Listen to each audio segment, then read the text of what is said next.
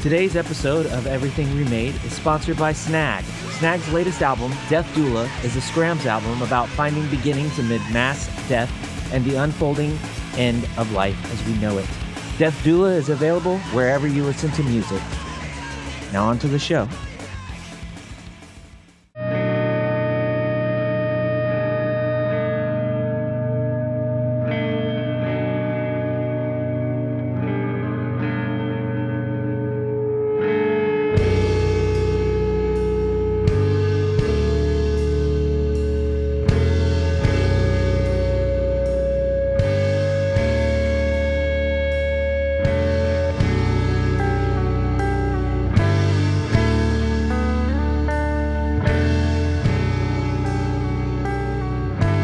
Hello, and welcome to Everything Remade, a podcast that I hope is about growth as much as it is about music. I'm Edie Quinn, and I'd like you to hear something. You're hearing Sweet Sis Teen by Daisy and the Scouts, featuring my pal Otto Clamor on bass and vocals. The album's just been re-released by Get Better Records, so go on over to the site and pick yourself up a copy now.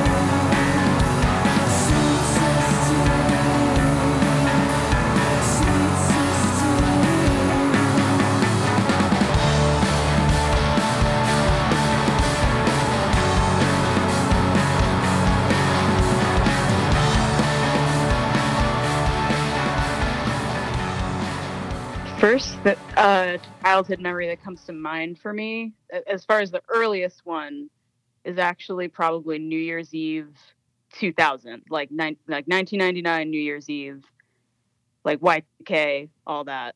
Uh-huh. Well, I mean, I was like 4 years old, so I don't really remember at the time knowing about any computer funny business or anything like that. But yeah, it's one of my earliest memories as a child, and I think it stands out because we never did any kind of New Year's Eve party at my house, but for some reason that year we did. There was like mad people over my house, my cousin, my aunts, uncles.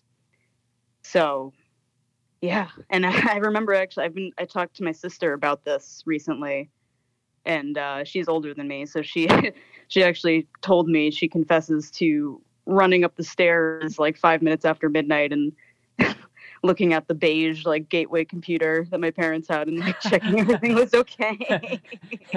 That's funny. Yeah. On that particular New Year's Eve, I was on tour in a band that I was playing in, and we had just played a brand new venue called Mr. Roboto Project. and we left the venue because we had a very long drive to get to the show the next day. So we left the venue. It wasn't quite midnight yet. We were literally driving down the streets in Pittsburgh at midnight, and there were people on the side of the road like getting naked and wild shit like that.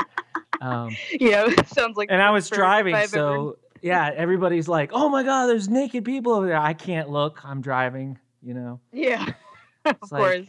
Yeah, 1999, but yeah, no, everybody's computers were fine when we got home, and the world didn't end, and but that was a bad tour for us. But I digress. Interesting. Yeah. That's funny though. Yeah, I don't know. What a like weird, super weird like time to be alive. Yeah. Not just then, but I mean since then really, and since a lot of things. But anyway, Yeah. yeah. So Your sister was really worried about the computer. Was this like what was going on the computer that your sister was so invested in? I wish I knew. I mean, when I think about it, I mean, at the time she must have been, God, like maybe just hitting like 13 and stuff. So who the hell knows what she was Right. doing on the internet? Yeah. Yeah. It's like I don't even, we probably had the cheapest one you could get, like, who knows? yeah. AOL chat rooms, but probably, my dad is the kind of guy who probably uh was hearing about what was going on in the news and might have kind of made my sister a little anxious because she was still a child, and Yeah. you tend to you know Yeah, with for your sure. lack of like knowledge of the world, you tend to run with whatever information's given to you. Yeah. Yeah. So you've been playing in bands and working in audio engineering for like quite a while now. Where did your love of music like initially come from?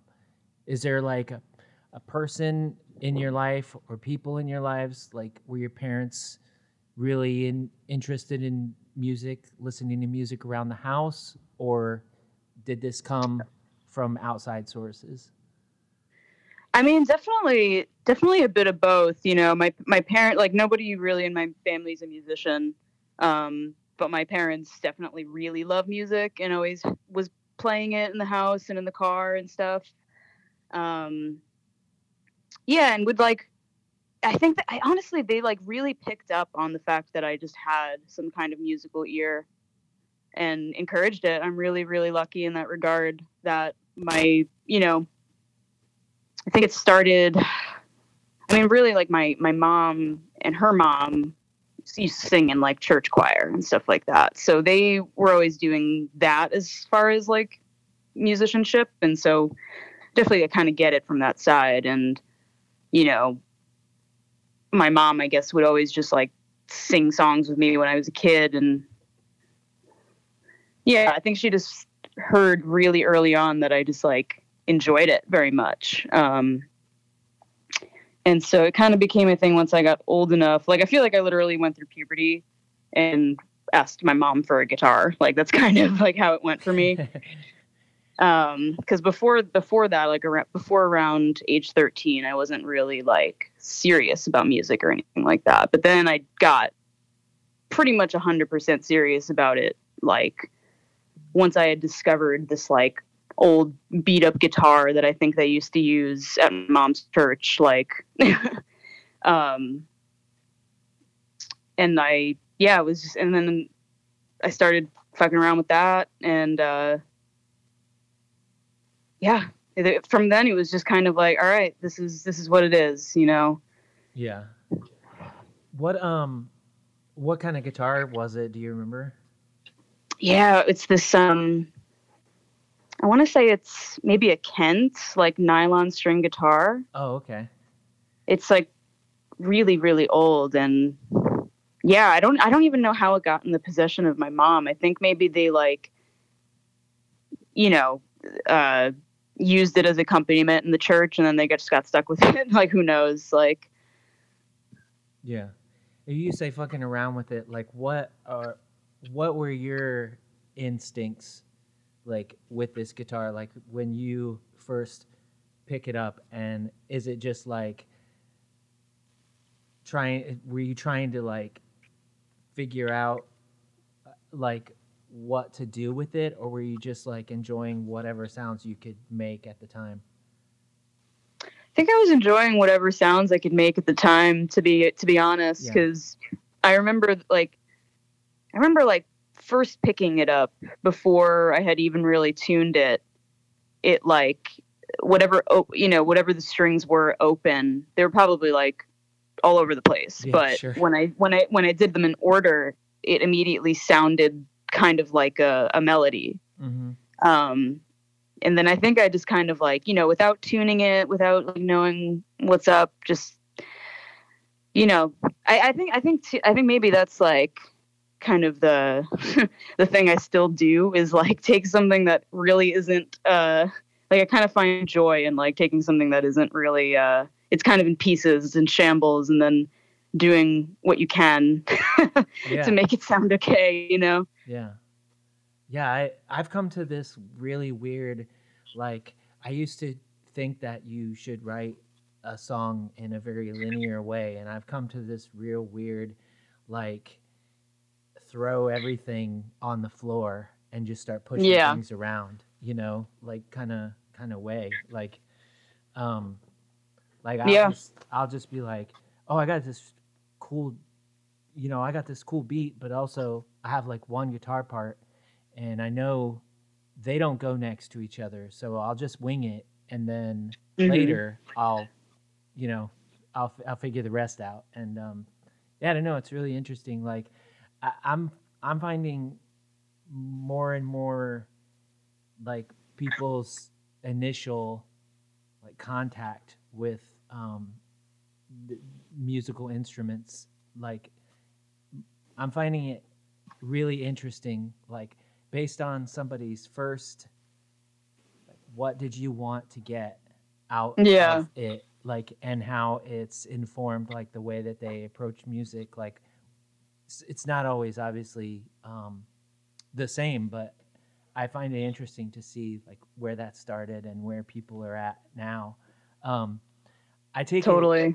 eventually, like did you figured out like, um I want to use this to make music of my own, or I want to be able to figure out how to play the songs that I like.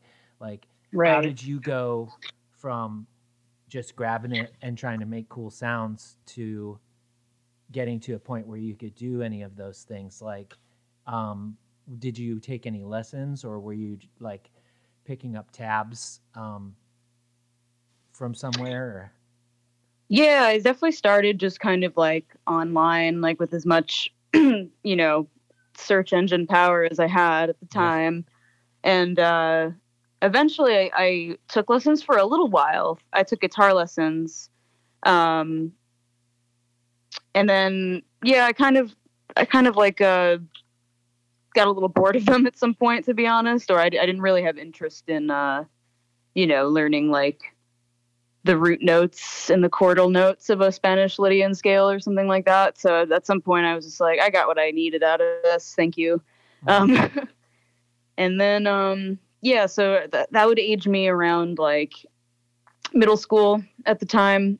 And then what really, yeah, like you said, like made it kind of that transition of, okay, now I want to accompany myself and I want to like play, I want to know how to play the song or whatever. I actually ended up going to a performing arts high school, and in New York, like you have to kind of like take tests while you're in 8th grade, and they kind of like place you in different places based on like your grades and all that kind of stuff.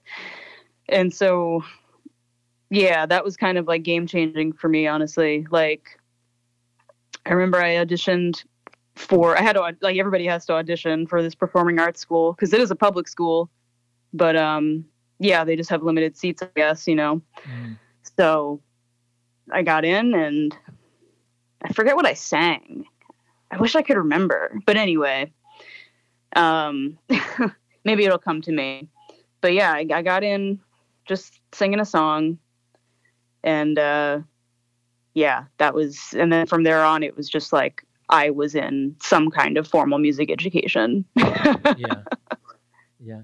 And is that where you started learning, like were you learning guitar specifically? You were, or was this just a broad education, like broad musical education? Broad musical education. They did split you up. Like if they had all kinds of disciplines. So you could go there for dance, theater, tech, art, like visual art. And if you were music, you were split up into like singing and whatever your instrument was. Okay. And so I was split up as like a vocalist. Um, but eventually down the line, I got to kind of like play a little more guitar, like actually in school, because eventually I got to the point where I could accompany myself, you know what I mean? And, you know, would be doing, like, sometimes there was like the elective classes that were like songwriting or things like that. Oh, okay. Yeah. And when you say accompany yourself, do you specifically mean like playing and singing at the same time? Mm-hmm. Okay, Yeah. okay.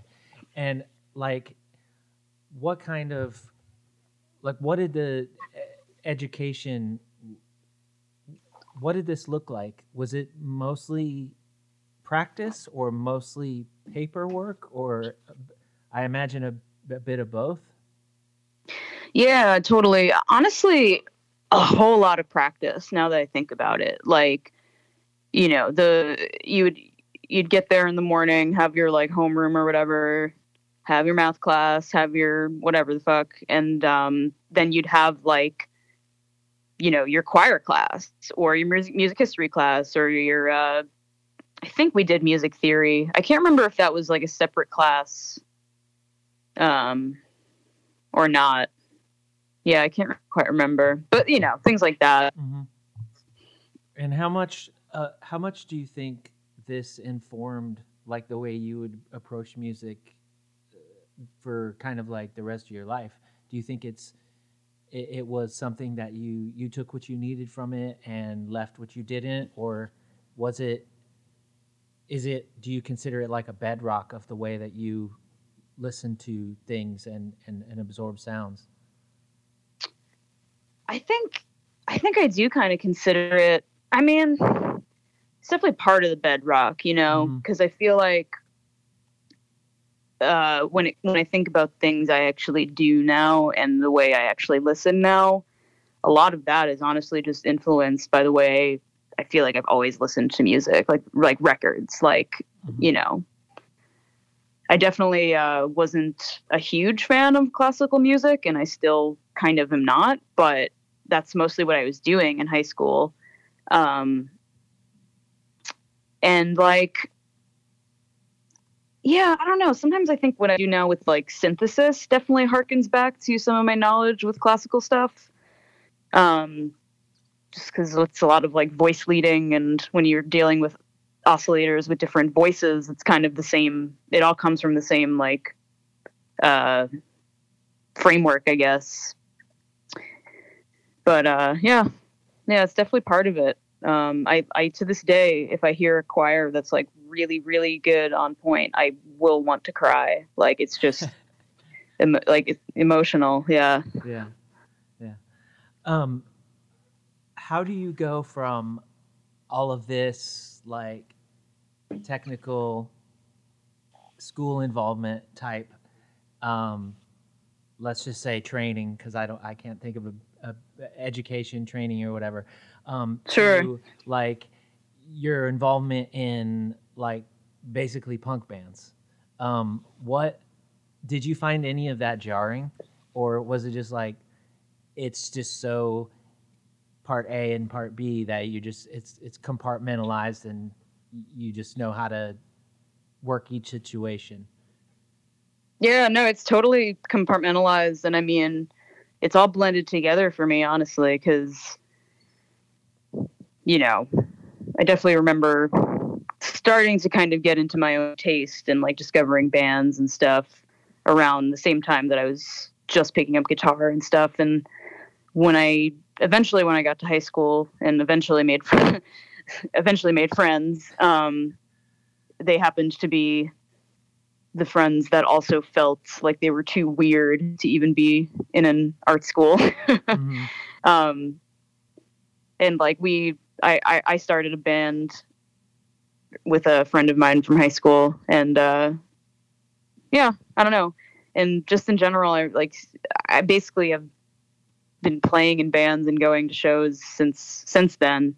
Um, New York, there's a lot of places for teenagers to like fuck around and have a show in a rehearsal space. So, you know, that's what I was doing when I wasn't singing Bach and shit. But you said your first band was with someone from the school. Yeah. Was it like all people from the school or? Yep. Okay. It was all people from the school. Yeah. Okay. And you said like you were at that point you were already like playing shows at spots around town and stuff. Once I got to maybe like 16 or so. Oh, okay. A little bit, yeah. Like not obviously immediately, because it definitely took me a while to find my people, as it often does. Yeah, for sure. So yeah, that was a little bit later on. Yeah, I feel like that. I mean, it never ends. You know, like yeah, you're always. That's the way life is, I guess. But yeah, so you were doing performances like at school, I'm assuming. Yep. And yeah, and you have a band and you're doing performances in like the punk scene, as it were. What how did each one of those things make you feel? In like they're completely different experiences, obviously, but it's the same act of performing. Like, what did you get out of each thing? It's a good question. Like, to think about them like side by side. I think the performances that I had for school, I think I looked forward to them because they were definitely something like, I don't know. You definitely like put a lot more, like, I remember like the way shows would work, like choral concerts and stuff would work at our school would be like, they'd hop in, there'd be one for like the fall and then one at the end of the year. And the one at the end of the year, you probably like prepped something crazy, like some huge piece of music. And I remember always just feeling like it was like the closest I'll ever feel sorry, tripping on my words, but the closest I'll ever feel to what I would think an athlete feels like after you run a marathon.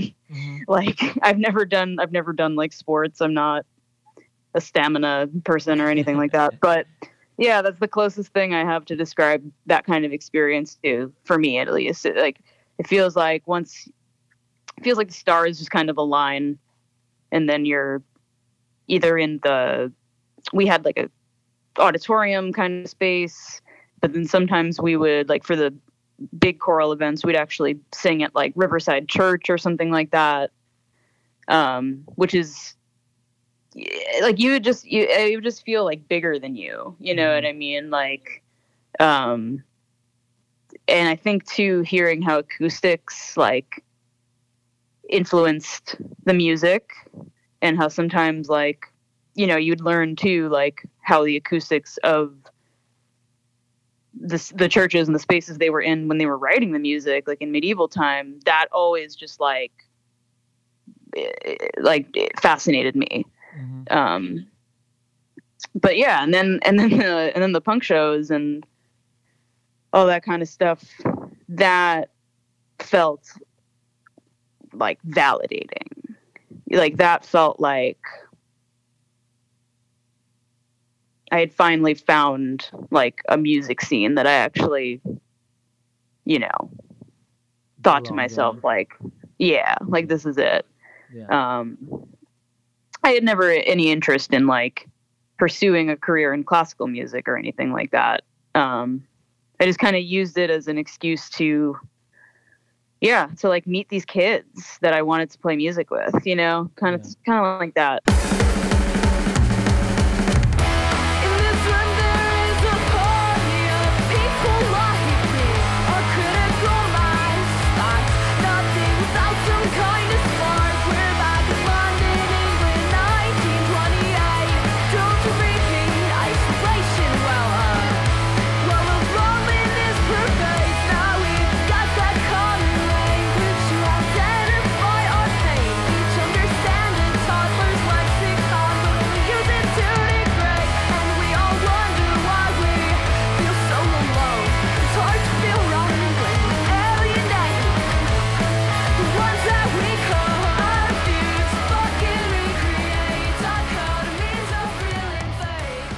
was asking the question, I was thinking like, yeah, there's got to be some aspect of the like choral performances that feels competitive and and like you definitely did sort of imply that with the comment you made about like the runner's high or whatever like there's I mean, sure, like when you're gonna play a show with your punk band, you practice and you make sure that you got your songs the best that you can and stuff.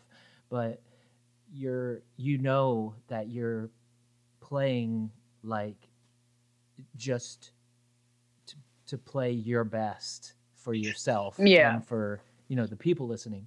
Whereas like in a choral thing, like even if it's not a competition, it has to feel in some way like you're now I'm not sure if you were graded on those things specifically, but just that you have to perform up to some certain level or else I don't know, so Yeah. I would imagine it felt a bit more competitive and yeah, I could see how either one of those things would be exhilarating in their own way. Of course, I've only just done the punk stuff.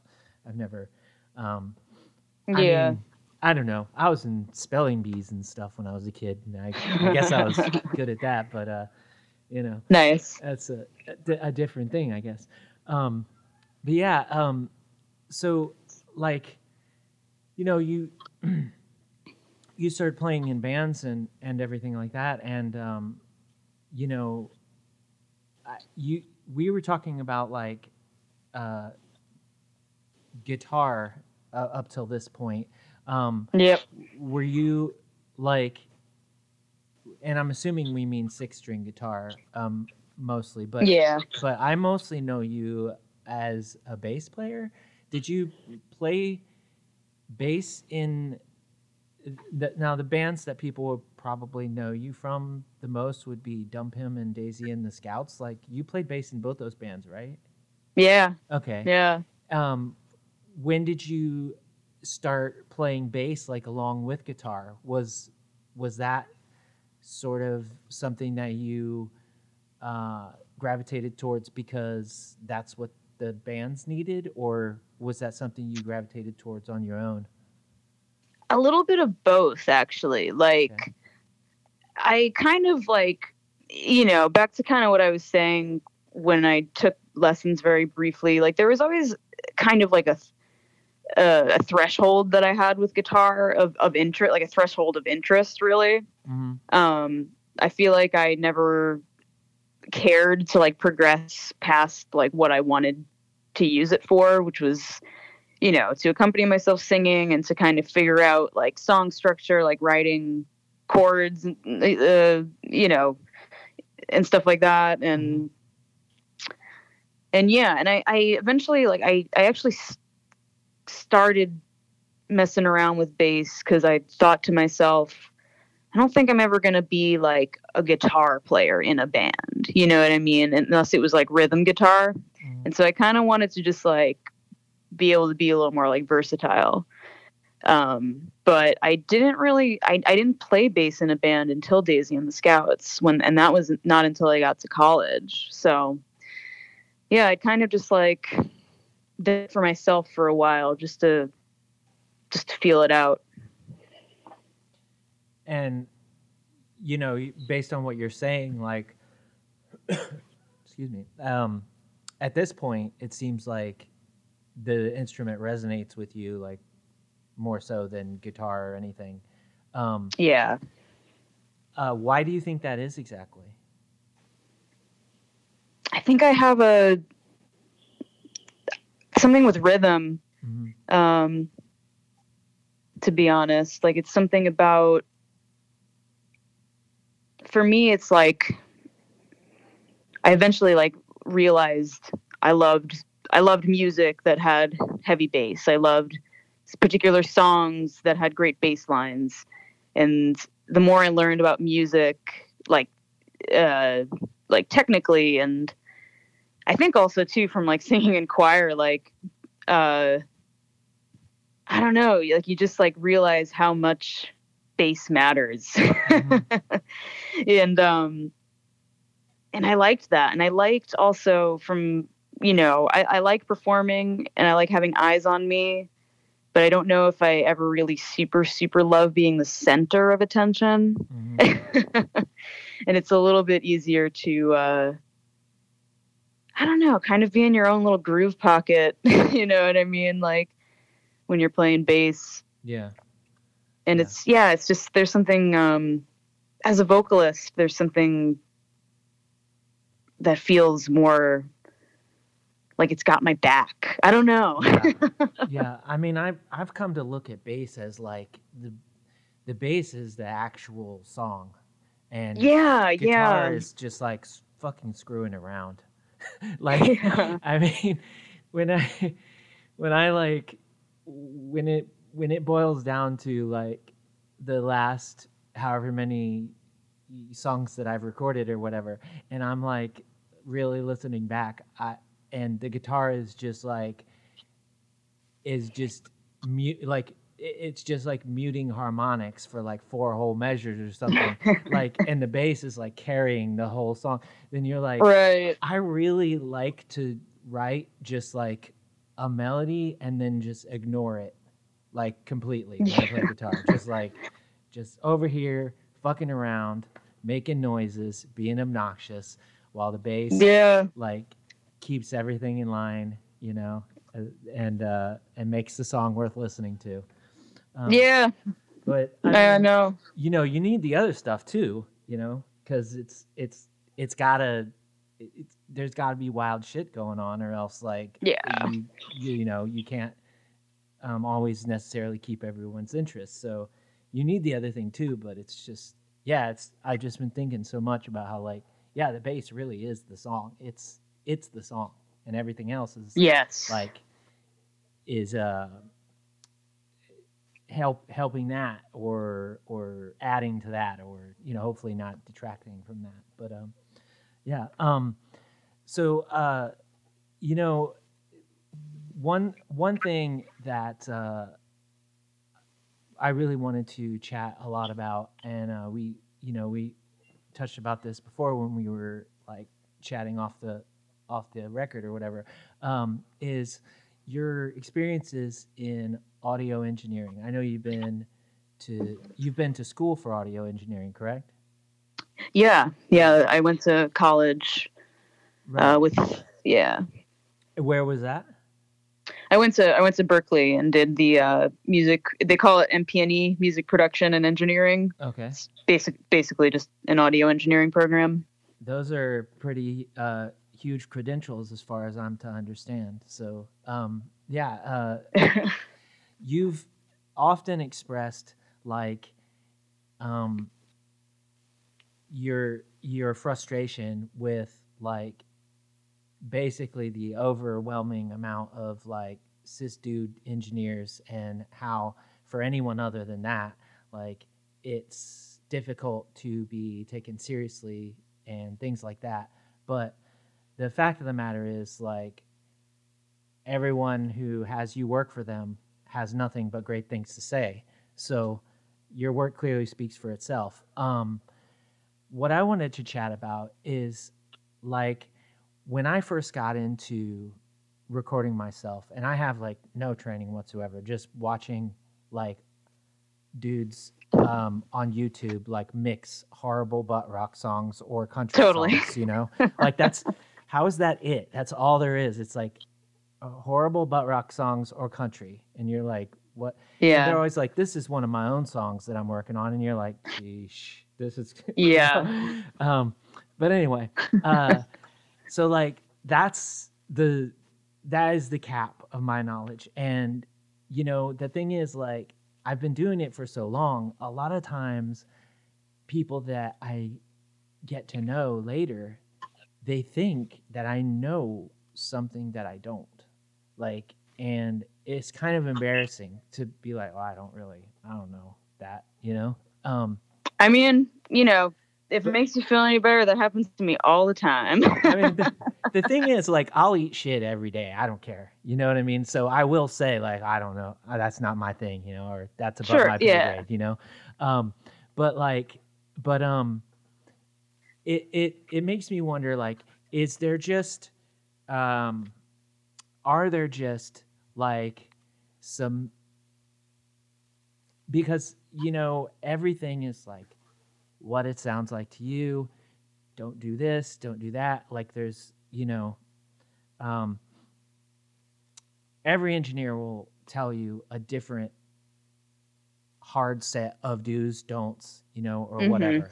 But having come from like a legit uh, educational background in this stuff, like, are there like actual building block like do's and don'ts from the point of like setup um, to mix down? Like, what kinds of beginning advice could you give people who, for the first time, wanted to mic up a drum kit and record their own band?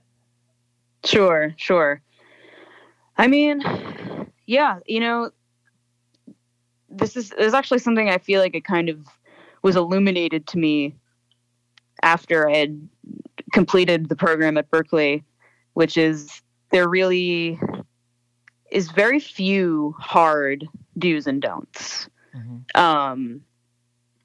A lot of things are based on circumstance, context, and all that kind of stuff.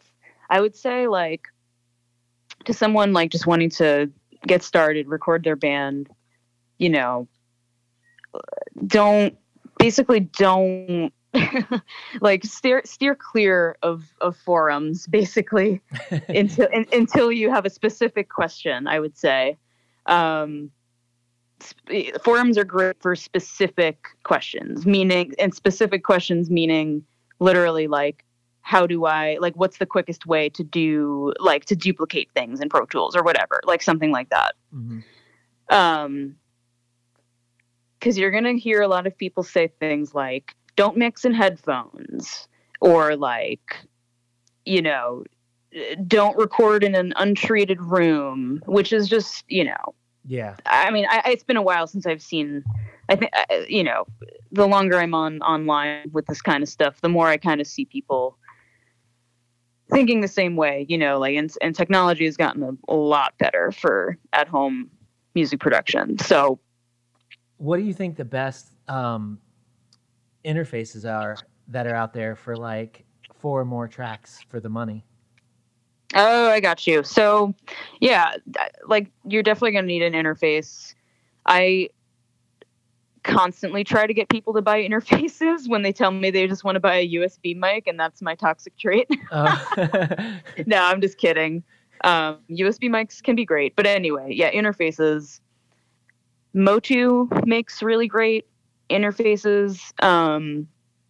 Like, I have one, or I actually just gave it to my buddy, but I had one for years that was a Motu 8 pre, and that one is definitely a little pricier because you do get 8 and, like, you know, analog preamps up in there. Mm-hmm. But Motu and Focusrite, I would say, are really reliable from, and I use them. Like, I use a Focusrite as my main, like, ADA, you know. Mm-hmm. And you know, I like those because, because I've switched off from being a Mac and a PC user, and yeah, I would definitely recommend those two just for anyone starting out, for sure. Because Right. like I said, I still use them. Like, they're just good.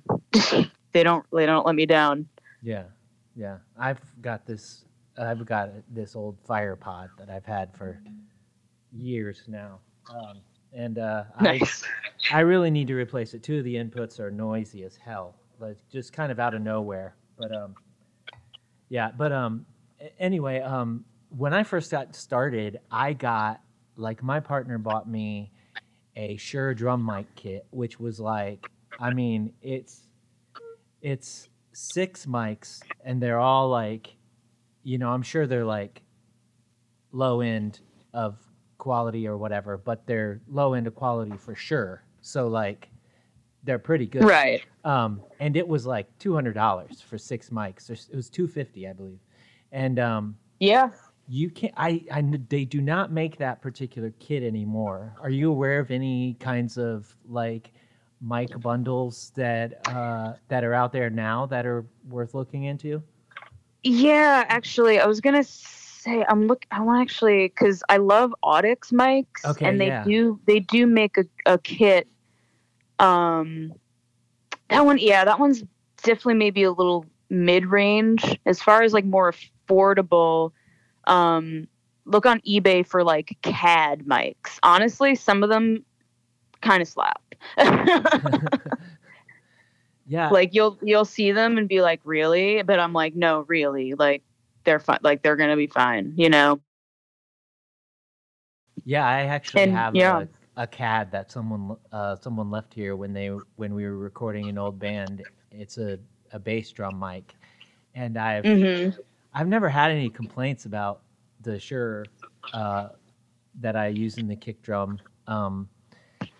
But I've always been like, I should just plug that other one in one time and do a session and see what I think of the difference, Right. But yeah, Audix is there's one of those Audix that people argue about a lot about whether they are whether they're superior or inferior to the SM57. Oh yeah. The particular I think it's the D6 if you're talking about the one for like that people generally use on kick. Oh no, I moved to the comparisons that it gets.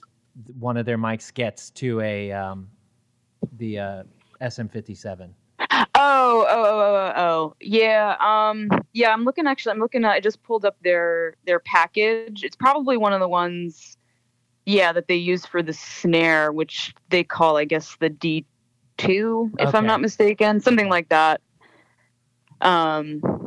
Actually they have a cheaper one now, the F series. But anyway, yeah.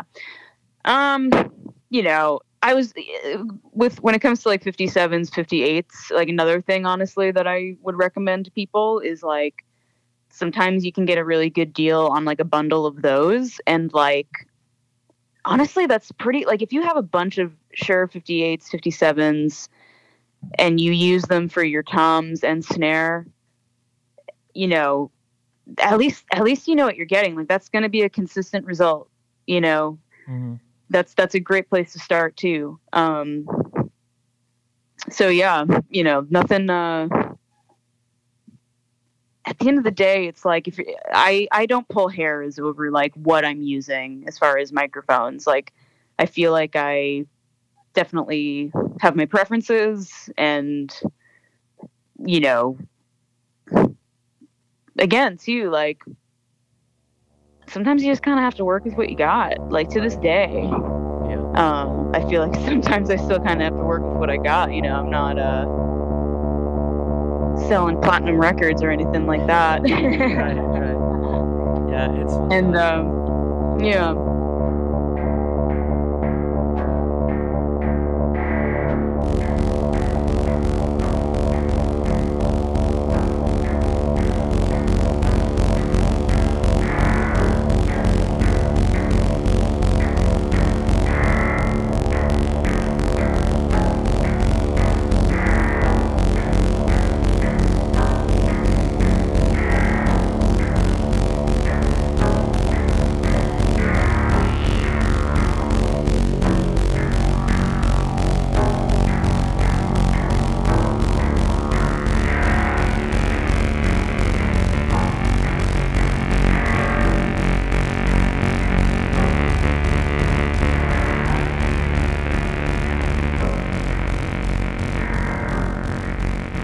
The other day, you said this is the first time I've ever actually intentionally wound up with a 58, and I'm just like, I never related to anything so hard. Like I am looking at one right now that I'm just like, I don't even know how I got that. I don't know. It was in a case of like, I mean, I think I know, but I don't know. Uh, Yeah, they've all just appeared. I bought one the other day because it's because they're, I'm playing a show soon. So I just wanted one that wasn't touched by anyone's lips. of course, yeah, yeah. It's like, and they're like indestructible. That's how they wind up everywhere because they Yes. just like they're indestructible. Unlike unlike 57s, which, um, yeah, I don't know. I don't know. I used to be much better about not hitting the mics when I would play the drums, but That's another thing. That's a really, really, really important thing you just said. Like, I know of a engineer. I mean, they've posted this on their Instagram, so it's like a very self-aware joke, public thing. Like label maker that says $1,400 on the mic above the tom. And so the drummer knows, be careful. But for me, I'm kind of somewhere in between with that mentality. Like, I've learned over the years that a really particular microphone on the tom is gonna save you a lot of grief later. But I think there's somewhere in the middle to be. I do think that there's an element of thinking about utility and longevity with your gear as much as like the quality of it to start with. You know what I mean? Mm-hmm. That's definitely like another kind of like big point I would love people to kind of like hear. And, if that quells any anxiety with like gear insecurity, Mm-hmm. I'd rather have something that could be hit a couple times and not break, and I just lost $1,400. Oh yeah, yeah, for sure. Yeah, I mean, replacing an SM57 for $90 is unfortunate, but like having some blue ribbon, like getting batted around somewhere would be a very bad idea. Um, yeah, there was like I was on tour once and someone just started talking about uh, some mics that they had, and they were like some Sennheisers that were like $3,000 each, and I just was like, I need to leave this table right now. I can't, like, I cannot fathom recording music with equipment that's that expensive. Like, knowing some of the things that have happened during recording. Yeah. But yeah. So like, as far as setup goes, do you have hard? Are there like hard rules as far as like mic placements and stuff, or is that also just kind of make like figure out what sounds best to you? Because Sure. I mean, everybody knows this story about, like, well, not everybody, but it's a very famous story about the one microphone recording on John Bonham's drums on When the Levee Breaks or whatever. So like, it can happen. It, like, however you For sure. need to make it happen, it can happen. But if there was like a starting point, how would you tell someone, set up your drum mics like this? Sure. How many fingers away from the head? Where are we aiming the mics, etc.? Sure. So, something that's kind of helpful going into recording drums specifically is to know the biggest challenge with drums is phase issues. Oh yeah. So the hard and fast like rules, I would say, would be you have to measure your overheads if you don't want things out of phase. That's it, and that's if you're using a stereo configuration. Mm-hmm. That's another whole separate conversation. But just let's say, to start out, you're going to use an overhead left and overhead right. You're going to just use 2 microphones for each, like of the same. That's kind of one very classic setup, and you can make a great drum track just from those two microphones, like just from that overhead setup where you have them above the kit. You know, I like to start.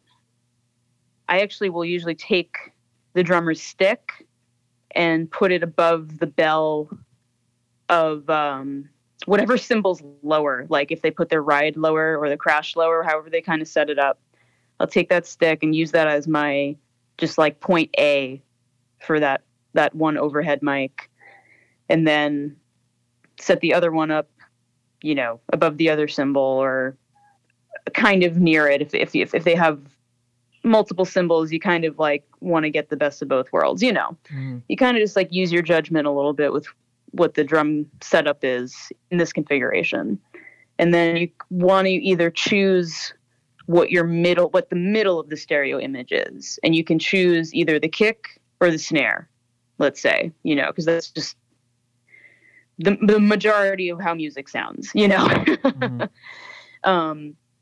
And I usually choose the snare, just because I don't know. I just decided that one day, literally. Yeah, I mean, I'm a snare head too. Like I, if something else is a little bit not there, nothing bothers me.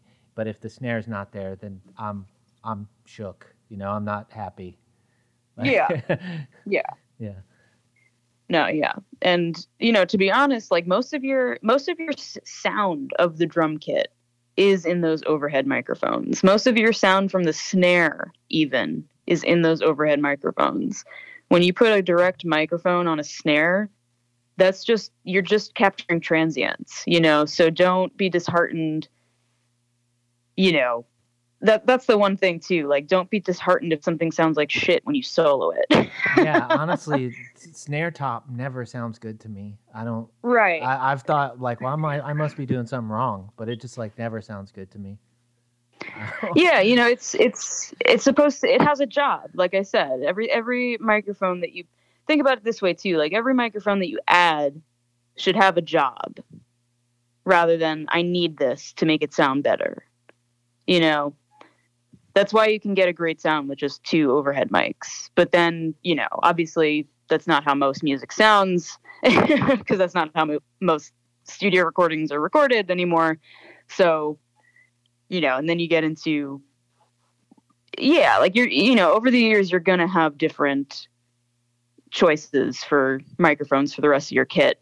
For a lot of what I record for drums, I actually really like to use, for overheads, I like to use Octavas, which are a small diaphragm condenser mic. When I was in school, I was told that a small capsule will be better at picking up transients than a large. I don't know if that's accurate, but it's worked out for me so far. Like when I decide, okay, I'm recording like a really, really fast thrashy kind of band, and it's going to be all about that, just trying to capture that. And but again, there's no hard and fast rules. That's just something that like one person said to me once. And that being said, then I'll think about too, like I will always put a room mic, and I'll always put a single microphone, John Bonham style. Actually, I'll put it like right in front, and that'll be like the mono capture for me, right in the middle. Okay. What are you looking for exactly out of a room mic? Because some people want the full. Some people are like, which I'm not sure if this is exactly what you're saying, but some people are like, that's what the whole kit should sound like. But some people are like, this, we actually call it the room mic because we literally want just the sound of the room, like with the drums in it, But what you're talking about before, like not everybody can have a room that's treated and everything. So if you're using a room mic in that kind of situation, you might just be wasting your time because the sound of your room is not good necessarily. So what what are you looking for specifically out of your room mic? That's a good point, and to that I would say definitely try it anyway. Like if you have the available inputs and microphones, like try it anyway. Your room might not sound that great, but you'll still like the way you get that nice natural decay from the drums. Sure. By because when you're seeing a show, you're not ideally you're not standing 2 feet from the drummer. You're standing away from it. That's how we experience somebody playing drums. So it's a pretty critical, in my opinion, kind of component of it. And it's not so much even for the room sound in that scenario. But then, of course, if you are in a beautiful room, and depending on, like one time when I was recording Seed, we did it in an auditorium, and that was the whole like point. We wanted it to sound doomsday. Like we wanted there to be a huge decay with the drums, with every hit, So. Yeah. Now let me ask you a controversial question. Sure. When you mix the drums, do you do it from drummer point of view or from audience point of view?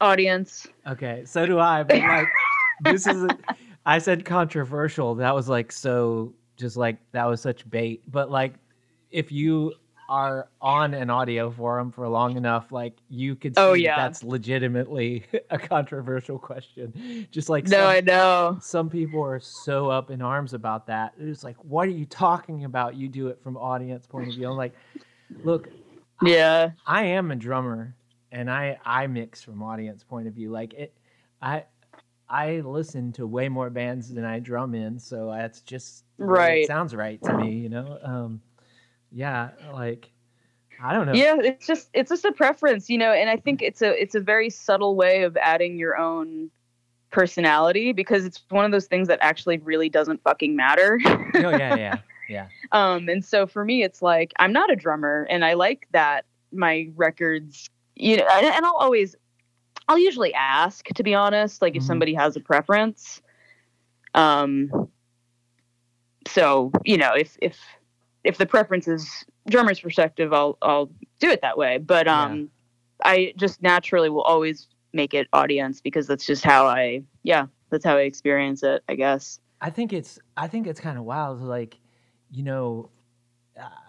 I can't remember specifically like what I was listening to, but then I was like just listening to something, and I was just like, holy shit, wait, is this drummer left-handed, or did they just mix the drums that way? Because like I think if there was if I ever did record a band where the drummer was left-handed, like I'd mix it the same way, and it would sound weird to me, right? Because I'm used to the sounds coming from whichever side. But like I think that would make it that much more like it would be a point of interest, because the drummer is left-handed. This is literally what the people hear when they this is how the sounds like hit them, and it makes the band more like unique in that way, and therefore it translates to the recording in the same way. But I don't know, that's like I digress. But yeah. As far as like guitars go, how do you like, assuming that you had as many mics to throw on a guitar cab as you'd like, how many would you go for, and where would you put the mics? Minimum 2 microphones for sure. When with guitars, I'll typically try it out, like depending on I'm trying to think, like if it's like a 2-by whatever kind of situation, I'll usually put different microphones on either speaker. And then if I'm not really satisfied, then maybe I'll try the same 2 microphones just together, like on top of each other, like on that one speaker. I'll really just kind of suss it out. Because in my opinion, like just it's just a lot more unpredictable. Like you have different combinations of things, like different guitar going into a different amp, going into a different cab. So really just be playful is my vibe. But yeah, definitely minimum 2 microphones. And I do usually love the results of like a good old 57. And if I have it, a Royer 121, I don't actually own any because they're very expensive. But when I is that a ribbon or? yeah, that's a Yeah. ribbon, Okay. and ribbons are great for mellowing stuff out, which is why they're great neck like with that combination. You know what I mean? That's like the secret sauce really with guitars is like finding the good combination of microphones Okay. for the tone you're going for. You know what I mean? Yeah. Because you're never going to capture what you need just with one microphone on an amp. Like never. At least I've found like it's been extremely hard when I've tried. Yeah, there was an interesting technique that like I heard someone talking about like one mic is for the bark and one mic is for the bite. Like Sure, it's that's too many rules for my brain, but like whatever helps you. Yeah. yeah, I mean it was just like yeah, you want like the force of the guitar to come through one and you want the like I don't know. It was Yeah. a complicated way of trying to describe like you want the low end like presence to be one mic and you want the tonal like clarity or whatever to be in the other like Totally. yeah but um when you said that the ribbon mic mellows it out are we talking about like kind of like this a similar thing to um like trimming the highest highs in the frequency or is it just a totally different Basically, yeah. They'll be much more sensitive to those things kind of in the middle. You know, it's why like you would always see you know, big old ribbon microphones or big old tube microphones on the horn section or on the Oh, lead okay. vocal, like back in the day. You know what I mean? Yeah. Where it's like you didn't want it to be that sensitive. Like they're definitely sensitive microphones. Don't get me wrong. Like don't get it like that misconstrued. But yeah, definitely when it comes to the high end. Yeah. Yeah.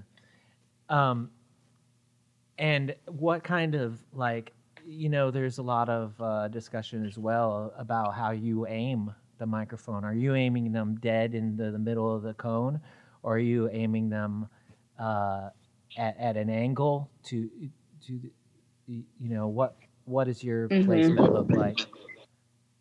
I usually don't go for right in the middle unless, you know, again, I'm just unhappy with the sound and I just kind of move it around until I am happy. But generally, I find, you know, people who make loudspeakers are very concerned about the material they're using for a cone. And so generally, I like to hit it right in the middle. I do like to have that resonance. I like to be kind of pointing at where it would be resonating on the cone, which is like slightly to the left or right of the center, you know? Yeah. Yeah. I think I I think with bass guitar, a lot of people are doing like DI or direct line in. What are your experiences with that? Do you still try to get like one on the cab and one in, like, or do you just go straight for a DI? So funny enough, when I was at Berkeley and I had access to like insanely expensive equipment that I literally probably won't ever have access to again, I would actually just reach for this DI, this like I think is it Avalon? Am I getting that correct? Hang on. That is definitely the Avalon. name of one I've looked at. Yeah. Yeah. Yeah, the like one of the like, you know, Avalon U5. Yeah, that's it. I would always just, you know, especially because when you're in school, you're like down to the wire as far as time goes. So you just need to like if it's one less thing to set up, perfect. And that honestly, especially for when it wasn't like a punk band or whatever, like, or something where they would be using pedals and distortion, that would be great. If you have a really great DI, excellent. Use it. Who cares?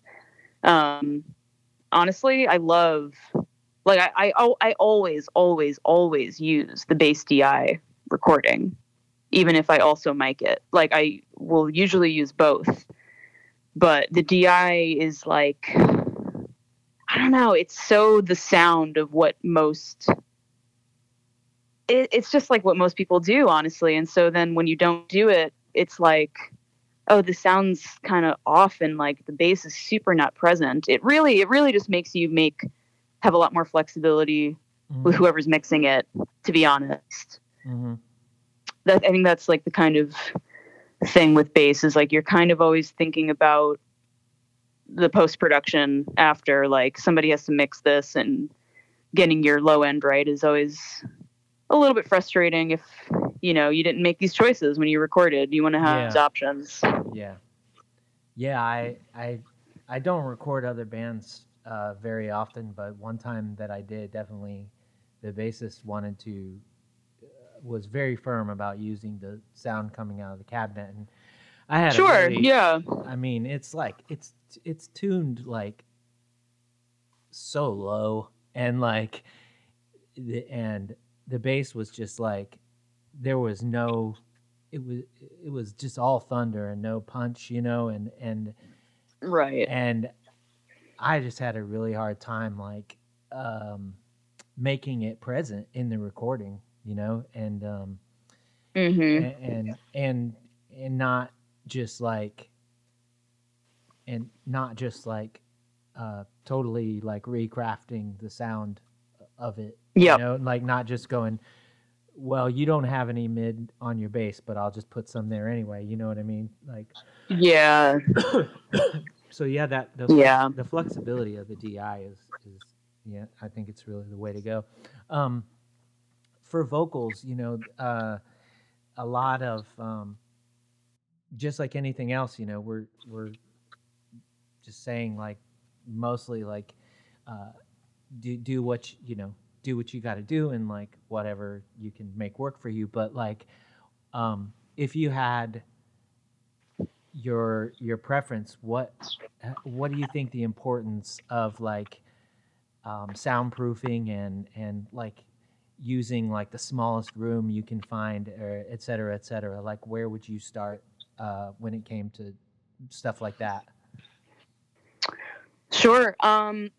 It's one of those just kind of like hard facts of life. Like, if if you're especially interested in mixing, it is really important to have at least some treatment in your room.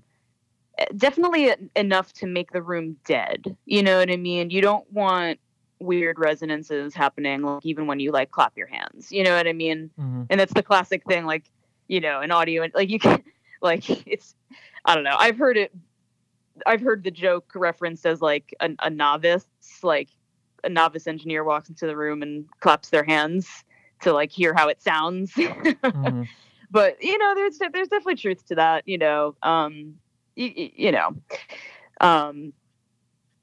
There's a lot of resources for making your own acoustic panels. I did it myself. They work amazing. I spent like not even like $40 on the materials, probably. As far as recording goes, it's definitely, I kind of have the same, thought process with it. It's like, depends on obviously what you're recording. Like, if, like, for vocals, unless you're recording a mezzo soprano singing, again, like some kind of aria or whatever, it's not as important to have the spaces dead. But typically for vocals, I've thrown people in closets. It really changes the game, I think, with things like vocals, to have that kind of like soundproofing and deadening. But to be honest with you, like, I also really love Sonar Works Sound ID headphone reference. It's a great tool. There are amazing calibration tools out there nowadays, and I use them all the time because I rent. I can't make crazy changes to my quarters. Yeah. And I hope that encourages people, or encourages people to not get so discouraged about not being able to have a perfect acoustic space. Because yeah, as far as listening goes, there's definitely ways around it. Recording, it's a little bit harder depending on what you're going for, but Yeah. there's a lot of possibilities. Yeah, for sure.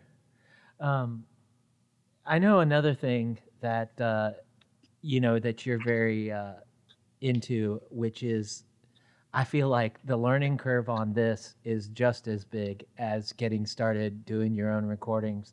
Is synthesizers. Like, um, I don't like. My partner wanted to get into them, so we bought a couple and we've played with them a bit. I have no idea what I am doing whatsoever. I just grab them. I try to start having fun with them. I usually have fun, and then I'm like, I don't know what I'm doing. Um, Yeah.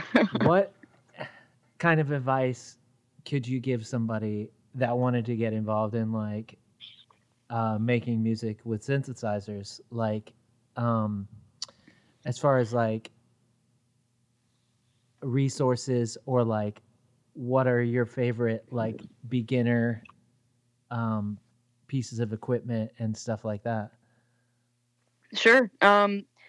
Something that I found, and the synthesis and the modular world are definitely more new to me than any of my other kind of audio endeavors. But in the short time of like, about over a year now that I've really been deep into it, I can say like most modular communities and synthesizer communities on the internet are amazing. I don't know if I've just been really lucky, but there's people out there that literally just want to talk about synthesizers.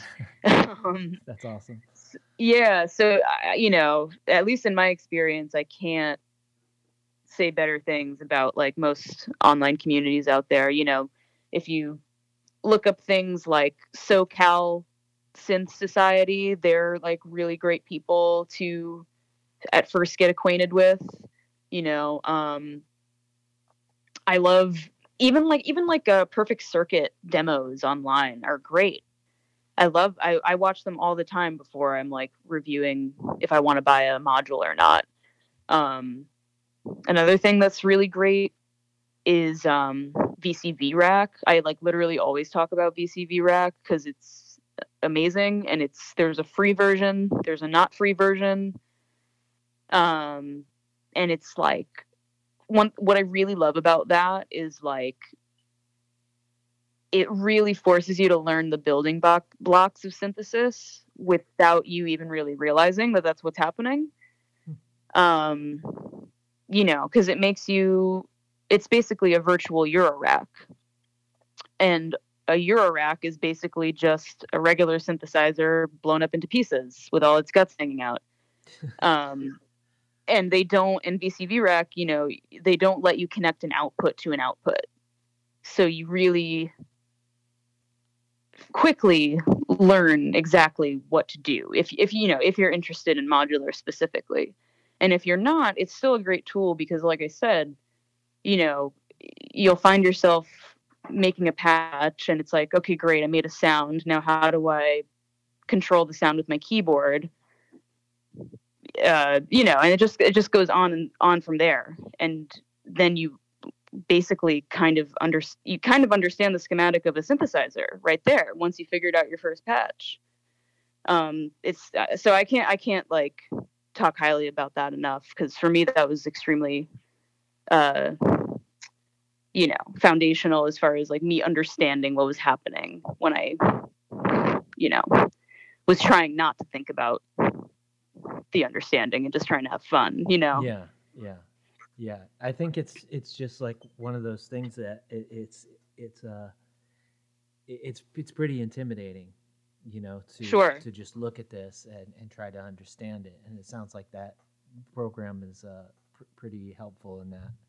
Um, you mentioned earlier that you were getting ready for a show. What show is that you're about to play? Yeah, so uh it's actually Daisy and the Scouts reunion show. Okay. We're doing one show, one night only in Brooklyn, March 1st. Okay. And yeah, it's a celebration. We stopped being a band a really long time ago. Um, and this year is the fifth anniversary of the one album we put out, which Is being got a lot of, re-released. yeah, it's being Yeah. re-released through Get Better, Mm-hmm. which is sick. We love them. Mm-hmm. And yeah, we decided to do it. Just like I think a couple of our songs blew up on TikTok or something like that, and you know, which is amazing and truly like kind of a phenomena of sorts. Like it just kind of got resurrected, this album, and so yeah, we're gonna I just kind of I rock, actually honestly. Like we're just gonna yeah, celebrate. that's awesome. I actually um I actually just listened to that album for the first time recently, and what's wild to me is like I really enjoyed it. That's not what was wild. What's wild to me is I was looking at the credits and y'all listed like specifically who wrote the songs, and I was I was sitting there and I was like, yeah, this is really cool. And then this song came on, and I was like, I felt like it was so different from the rest of the songs for whatever reason, and I was like, I hope my buddy wrote this song. And I go to look, and it was Sweet Sistine. I was Yeah. like, that this is the song that my fucking buddy wrote. Like, how did I know that this was going to be the one? I was just like not looking at the playlist or whatever. I was just listening. Oh, I love that. And yeah, it really like I really was like the fucking bass part is like locked in, and it's got these like real like kind of like this band, but we were listening to The Cure a lot, like vibes for Oh my a god. good part of the song. That's And no, and that's so fucking true too. it was, No, because at some point we had to decide. We were doing a Halloween cover set, and we were like, do we do The Cure or do we do Joy Division and New Order? And we ended up doing half and half, Joy Division, New Order. mhm, But anyway, so it's just awesome. funny that you said that. Yeah, and I was just like, I was really excited that you had written what was my favorite song on there, and I was like, hell yeah. Thank And you. then yeah, the song takes like a lot of twists and turns and stuff. It's like really well structured and interesting and everything. Um, but yeah, like you said that the album is being re-released by Get Better, and then y'all have that show. When is the show? It's March 1st, so it's very, very soon. Oh, okay. Yeah, if I'm trying to think when this will air the day before. So yeah, if you're listening to Cool. this, then go to the show the next day if you can. Uh, but yeah, other than that, uh, what do you like? Do you have plans to start like recording and releasing any music you've been working on, or are you mainly focused on like uh, getting more engineering work and staying busy in that respect? Yeah, I feel like I'm always kind of trying to compile enough stuff to one day release something. It's definitely not a main focus at the moment, but to be honest, I'd really like it to start becoming one. Hmm. Um, there's, and that's, I definitely wanted to focus on getting engineering work done and all that kind of stuff, especially over the course of this whole pandemic situation. I'm kind of fortunate, like, especially because I mostly do mixing and mastering, that I was able to, really kind of uh, pay a lot of attention to that. And, Hmm. but yeah, I'm kind of in a place where I miss, especially getting back to do this show has kind of made me realize how much I love playing, and I miss singing too. I haven't sung in so long. And it would be really really kind of emotional for me to get back into it, you know. Um, some like singing my own songs outside of like the few times I've done it in the bands I've been in. Yeah, it's been a really long time since I've like connected with that part of my, I guess, musicianship or whatever. Trying to think if there's anything I want to kind of like put out there. Keep an eye on me because I'm eventually going to drop some kind of electronic ambient album. That's for sure.